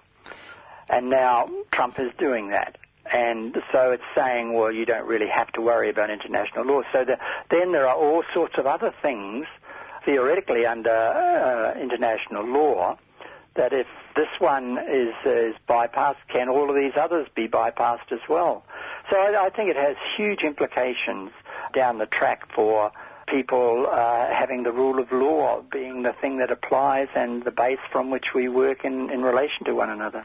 And it's difficult to think of another country where citizens such as the Palestinians are treated like they are. Oh, yeah. I suppose the most comparable one was under apartheid in South Africa. That comes in the BDS then. Yeah. You're going to stay there, Peter? Well, my contract ends at the end of this year, 2008. I have a 5-year contract. We're a joint venture with the Vatican, and so I'm appointed by the prefect of the Congregation for the Church of the Oriental Churches and our Superior General. And I was talking to our Superior General last January about, my contract finished in 2018 in November, and I'm just wondering what you're hoping or you're planning to do, given I don't want my successor to have the experience I had. So I said, there needs to be a transition between me and whoever follows me so that, they don't have that experience that I had. So he thought for a while and he said, I would just renew your contract. And, I am more than happy with that, as long as I'm healthy and people want me there, because I find it very difficult at times to believe that at this stage of my life I have the opportunity to be there. I've said to numerous people that it is by far the most difficult job I've ever had in terms of the complexity of the situation, the unpredictability, and the severe restrictions under which we're working because of the Israeli military. But I've never worked in a place where it is so obvious that what we're doing is worthwhile. Last night I used a number of clips from interviews I had done with students, and every time I see them, I just get choked up because one of them in particular, a young woman who came to us after secondary school as a timid, frightened little girl. And there she was on the screen, this confident, articulate, knowledgeable young woman. And when I see students like that, I can put up with all that other stuff when you see those sort of students emerging from the place. So, I count myself incredibly blessed to be able to be there. All I can say, finally, Peter, is thanks for being there. Yeah, fine. Thank you. Thank you so much. Okay. Safe trip back. Thank you very much. And that was Brother Peter Bray, who's for the last 9 years and going for another year, the Vice-Chancellor of Bethlehem University in Palestine. 3CR are selling keffiyeh Palestinian scarves in support of the last factory that produces them in Hebron, Palestine.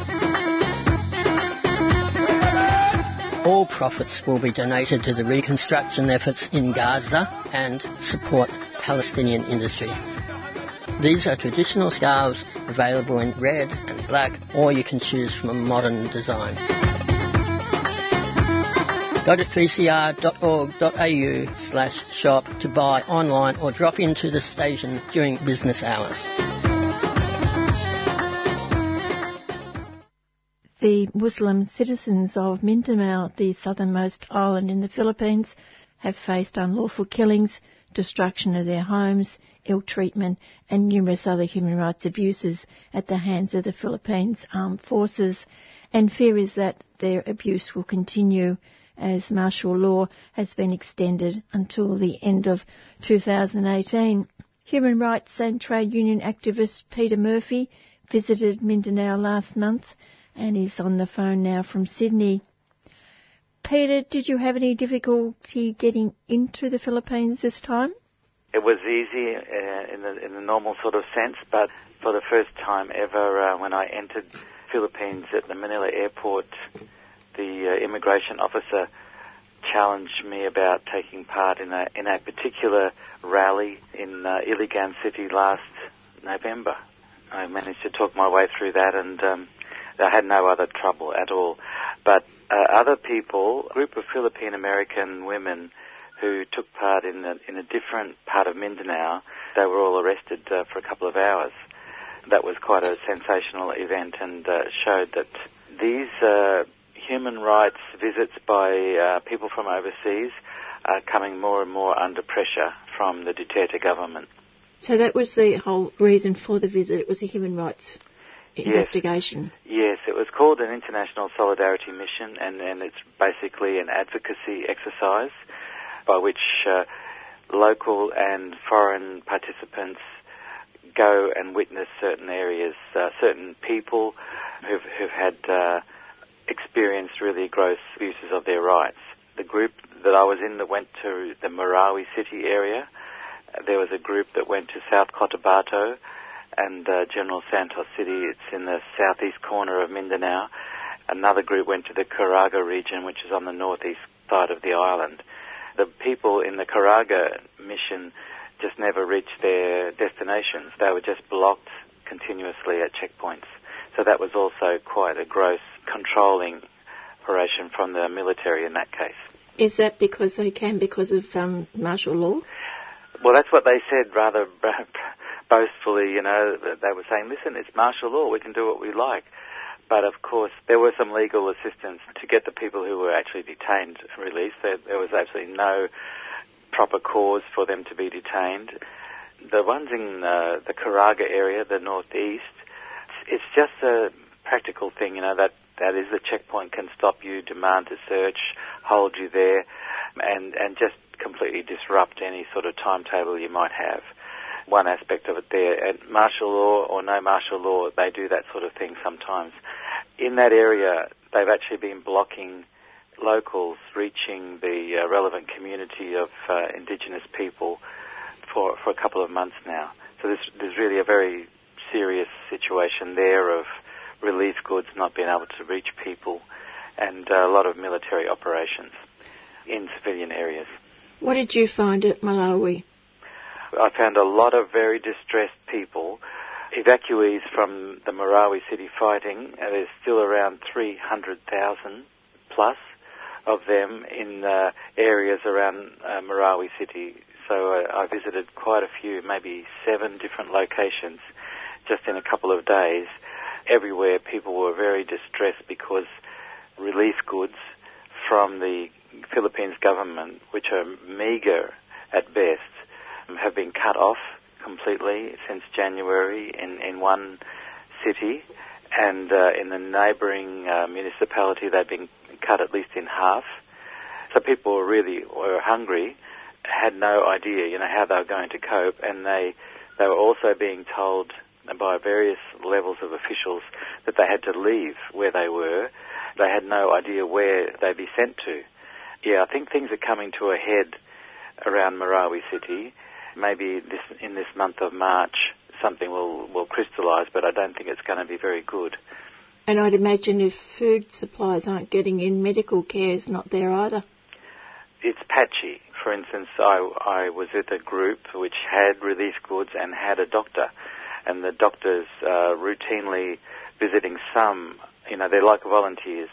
So it's, you know, it isn't really a systematic government program, but, and, you know, different community organisations, principally religious or church, are working hard to give what support they can, particularly in this gymnasium where a lot of families were camped, you know, with cardboard and sheets of cloth.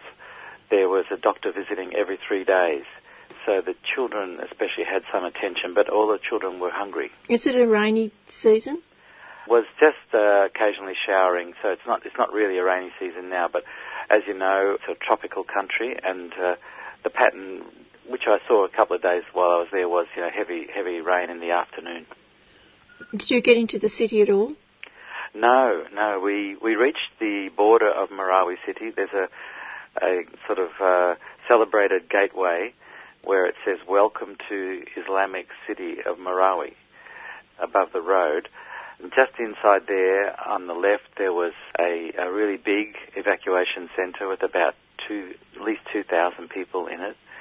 And then on the right-hand side, just outside of that entrance, there was a roadway to a new, said on a big sign, temporary evacuation centre, but it was a very permanent-looking subdivision. In fact, with the unfortunately these sad little bunkhouses, I think that people call them, they were too small, you know, for Filipino families, and they might be able to sleep 4 people, I think. They had a kitchen and a bathroom, concrete slabs they were set on. They were sort of metal framed with good cladding, and septic tanks installed and sealed roads, and there were hundreds and hundreds of them. So it was hard to calculate, but I think I saw over 300 of these. There was roadworks and other clearing for hundreds more in that area. So this is right on the edge of the formal city area of Marawi City, but really a rural area. A significant number of people might be, like a few thousand only, might be relocated there, and that would be their permanent home. Where the other, 250,000 are going to go, it's nobody's guess, really. And people started to say in several places, look, if we don't get back home, there's going to be a lot of trouble. There's going to be a lot of trouble, or people will tend to the extreme, or various other euphemisms like that for we will not tolerate having our land stolen from us, and we're going to fight for it. The Maoti IS thing last year perhaps involved a couple of hundred fighters. Potentially, the Philippines government's going to have tens of thousands of fighters, contesting this issue. Unfortunately, we've got a sad and really shocking abuse of all these evacuees going on, but we could see a much more violent fight emerge later this year. I'd say the Australian government's attitude or public statements about what's going on in Mindanao are completely off the mark. What do you believe is the real agenda for the destruction of the city and the taking of the people out? It's a sort of land grab in a lakeside urban area. How big is the area? I think there was like 300,000 or 400,000 people actually lived in the urban area itself. I'm not sure how many hectares, but we're talking about a big area. Say, you're talking about all of inner Melbourne, or like Richmond, Collingwood, Carlton. Right. You're talking about something as big as that. Then it's, as I say, it's picturesque, and it seems that some very big land developing corporations in the Philippines, backed by foreign investors, have decided, how to carve it up. That's certainly the discussion going on around the different communities we visited. Yeah, I think you could expect to see some resorts, some office blocks, and some big mega malls where there was, a thriving community of Moro people before. So, yeah, I think a sort of ghastly brutalism, brutal capitalism, or something like that is the way to think about it. That these are the traditional lands of Moro tribes. They've been there forever. They weren't going to move, so along came this opportunity to bomb the bejesus out of the joint and smash it up and drive them away, and they won't be allowed to come back. That's what it looks like. I'd imagine there must be other people on the island fearing that this could happen to them as well. Yes, I think that's true. That's true because there's a very big build-up of military forces on the island. I went to a human rights summit in Davao City, which is the biggest city on the island on the eastern side. It was a one-day affair, but there was about 500 participants, and they came from every part of Mindanao. One thing that was presented there was like, what's the military posture on the island? And this is roughly right. The Philippines Army has got about 100 combat battalions. 75 of them are in Mindanao. Now, Mindanao isn't 75% of the population of the Philippines. Far from it. It's like 25%. Of those, say, 75 battalions, two-thirds of them are deployed in the southeast, roughly against Lumad communities or indigenous peoples communities and the New People's Army, and the other third are deployed on the western side against the Moro communities. One of the speakers stood up and said that the next Marawi city will be in North Cotabato, just as blunt as that. The people are full of apprehension for what can unfold in these coming months. What's the population of the island? I think it might be like 15 million people, something like that, in Mindanao. I'm not really clear on that, but the whole population of the Philippines is now about 100 million. they're not looking to transmigrate people from the other islands to Mindanao. It's a land grab for speculators and business more. The transmigration's already taken place, in the 1950s, 60s and 70s. Yeah. That's been a big social pressure, and there's been historically a lot of tension between Christian and Moro, a lot of tension between, say, the immigrants from Luzon and the Lumads, and pressuring people into the mountains. But now we're well into the 21st century, and there's quite a sense of solidarity between Christians and Lumads and Moros against this development aggression. The great, it's a very, very severe poverty. There is a lot of land grabbing, and people, I think, have come to recognise a more common threat.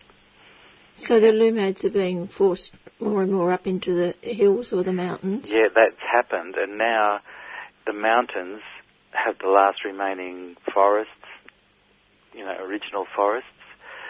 Huge areas of Mindanao have been logged. It's a bit shocking to see a vast landscape which you realise, it was once forested and now it's just grass. But there are areas still with forests, and there's logging companies now turning their eyes to these places. And also there's pretty, rich agricultural lands, and again, agribusiness wants to move in where it's traditional farming by the Lumads. Of course, there's also some very rich mineral deposits, so mining companies are just pushing in where, it was once considered too remote.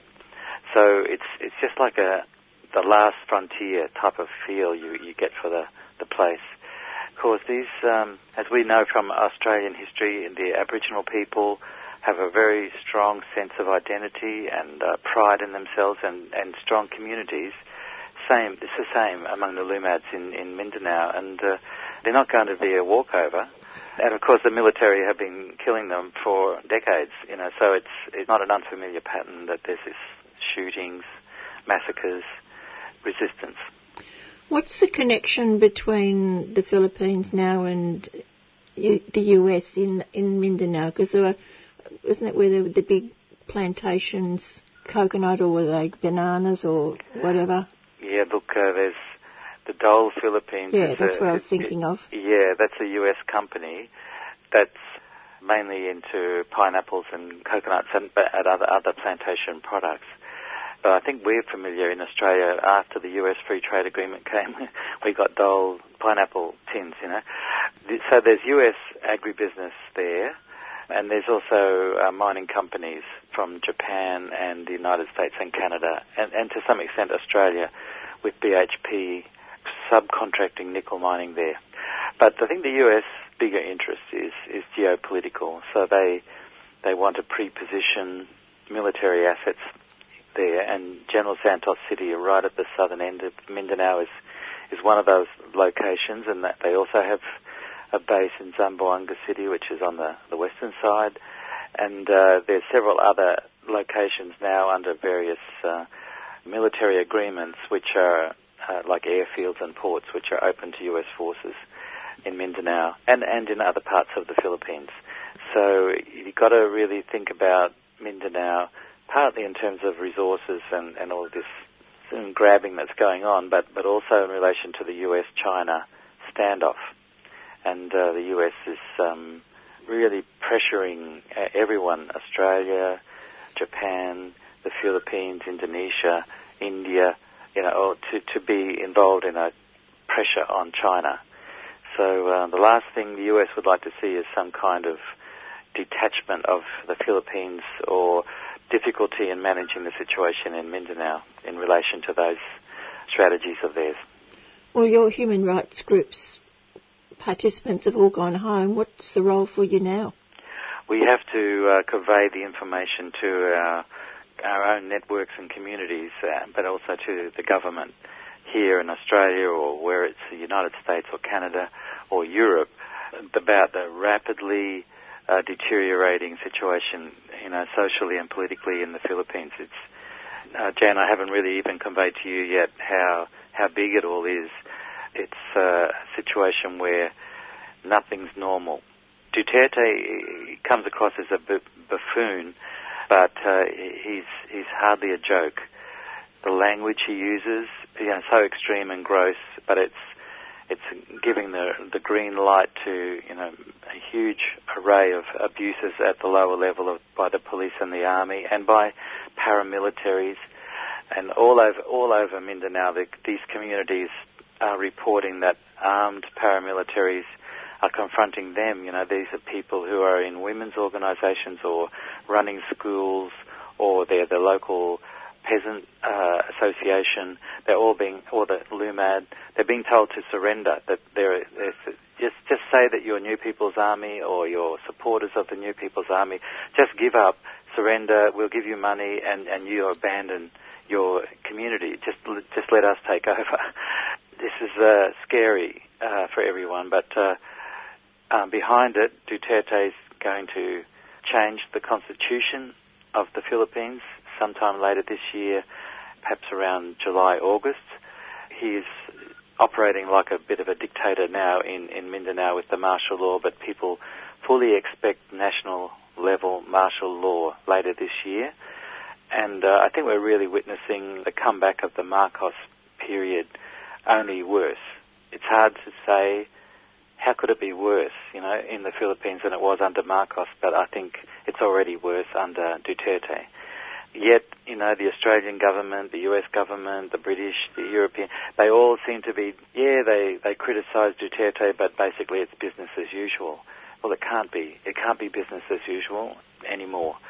And I want to, work away at trying to convey this information to the policymakers here in Australia and in all of our organisations, especially the trade unions that I work with. So are you saying that the main reason that he's able to get away with this internationally with the West is because they want him against China?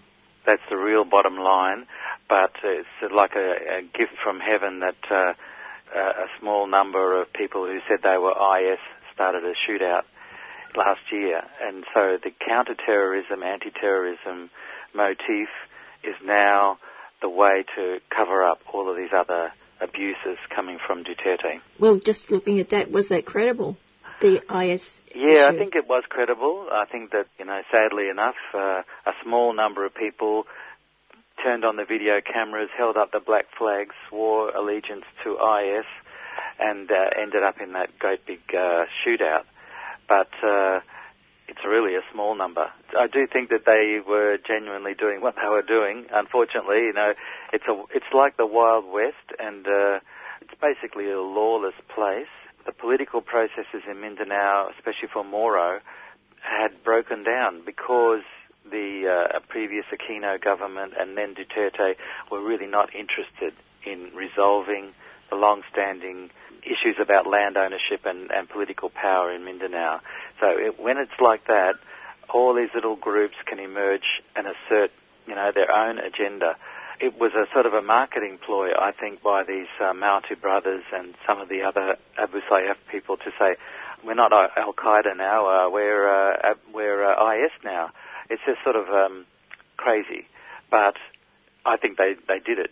I mean, they weren't put up to it by the Americans. I think they just did it themselves. Most of them are dead now. But it was small. I'll try to convey this to people. At the most, if there were 200 fighters involved in that, that's bad. But there was no need to destroy a whole city to deal with that. The bigger situation is that the Moro Islamic Liberation Front, who did try to come to an agreement with the government, they have 15,000 fighters. We're on a different scale altogether. And the New People's Army in Mindanao, I think, would also have something like 15,000 fighters. Why the great obsession about IS when the real conflicts are so different? But it was very, very convenient once the opportunity came, and I think the Australian government, the US government, and Duterte grabbed it with both hands. We'll look back and we'll say that what happened at Marawi City was a turning point. Once that happened, Duterte could be forgiven for virtually any crime. He, in turn, promised his loyalty to the US. They're a team now, and a lot of long-term objectives that US capital has had in the Philippines, they think they can achieve them now. It's going to be a terribly violent year, I think. And the hundreds of thousands of people who are languishing in those camps. Not only will they not get home, they themselves will start to organise to fight back. That's one very important dimension of what will follow. But I think we should expect that number, 300,000, that to be doubled or tripled by what's going to unfold just in Mindanao, let alone in other parts of the Philippines later this year. So it's a catastrophic outlook. There's nothing normal going on anymore. It's a crisis, and we need the international community to recognise that and start to take steps to head it off. And the Australian government is a very important part of that international community because of our location and our long-term engagement with the Philippines. Has any contact been made with the Australian government? Yeah, as far as you can.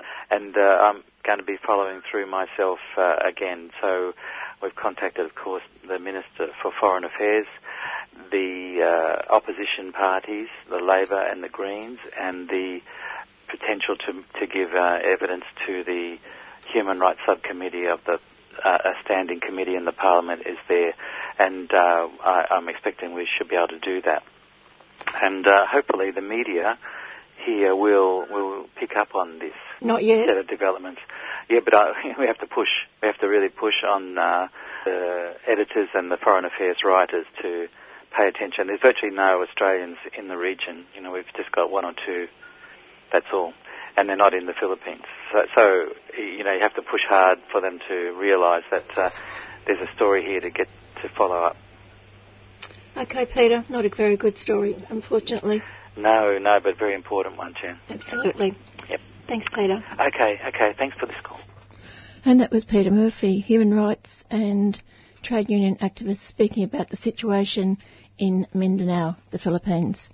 That's all for me. I'll be back next Tuesday at 4. Done by Law will be here in about 55 seconds. Bye for now.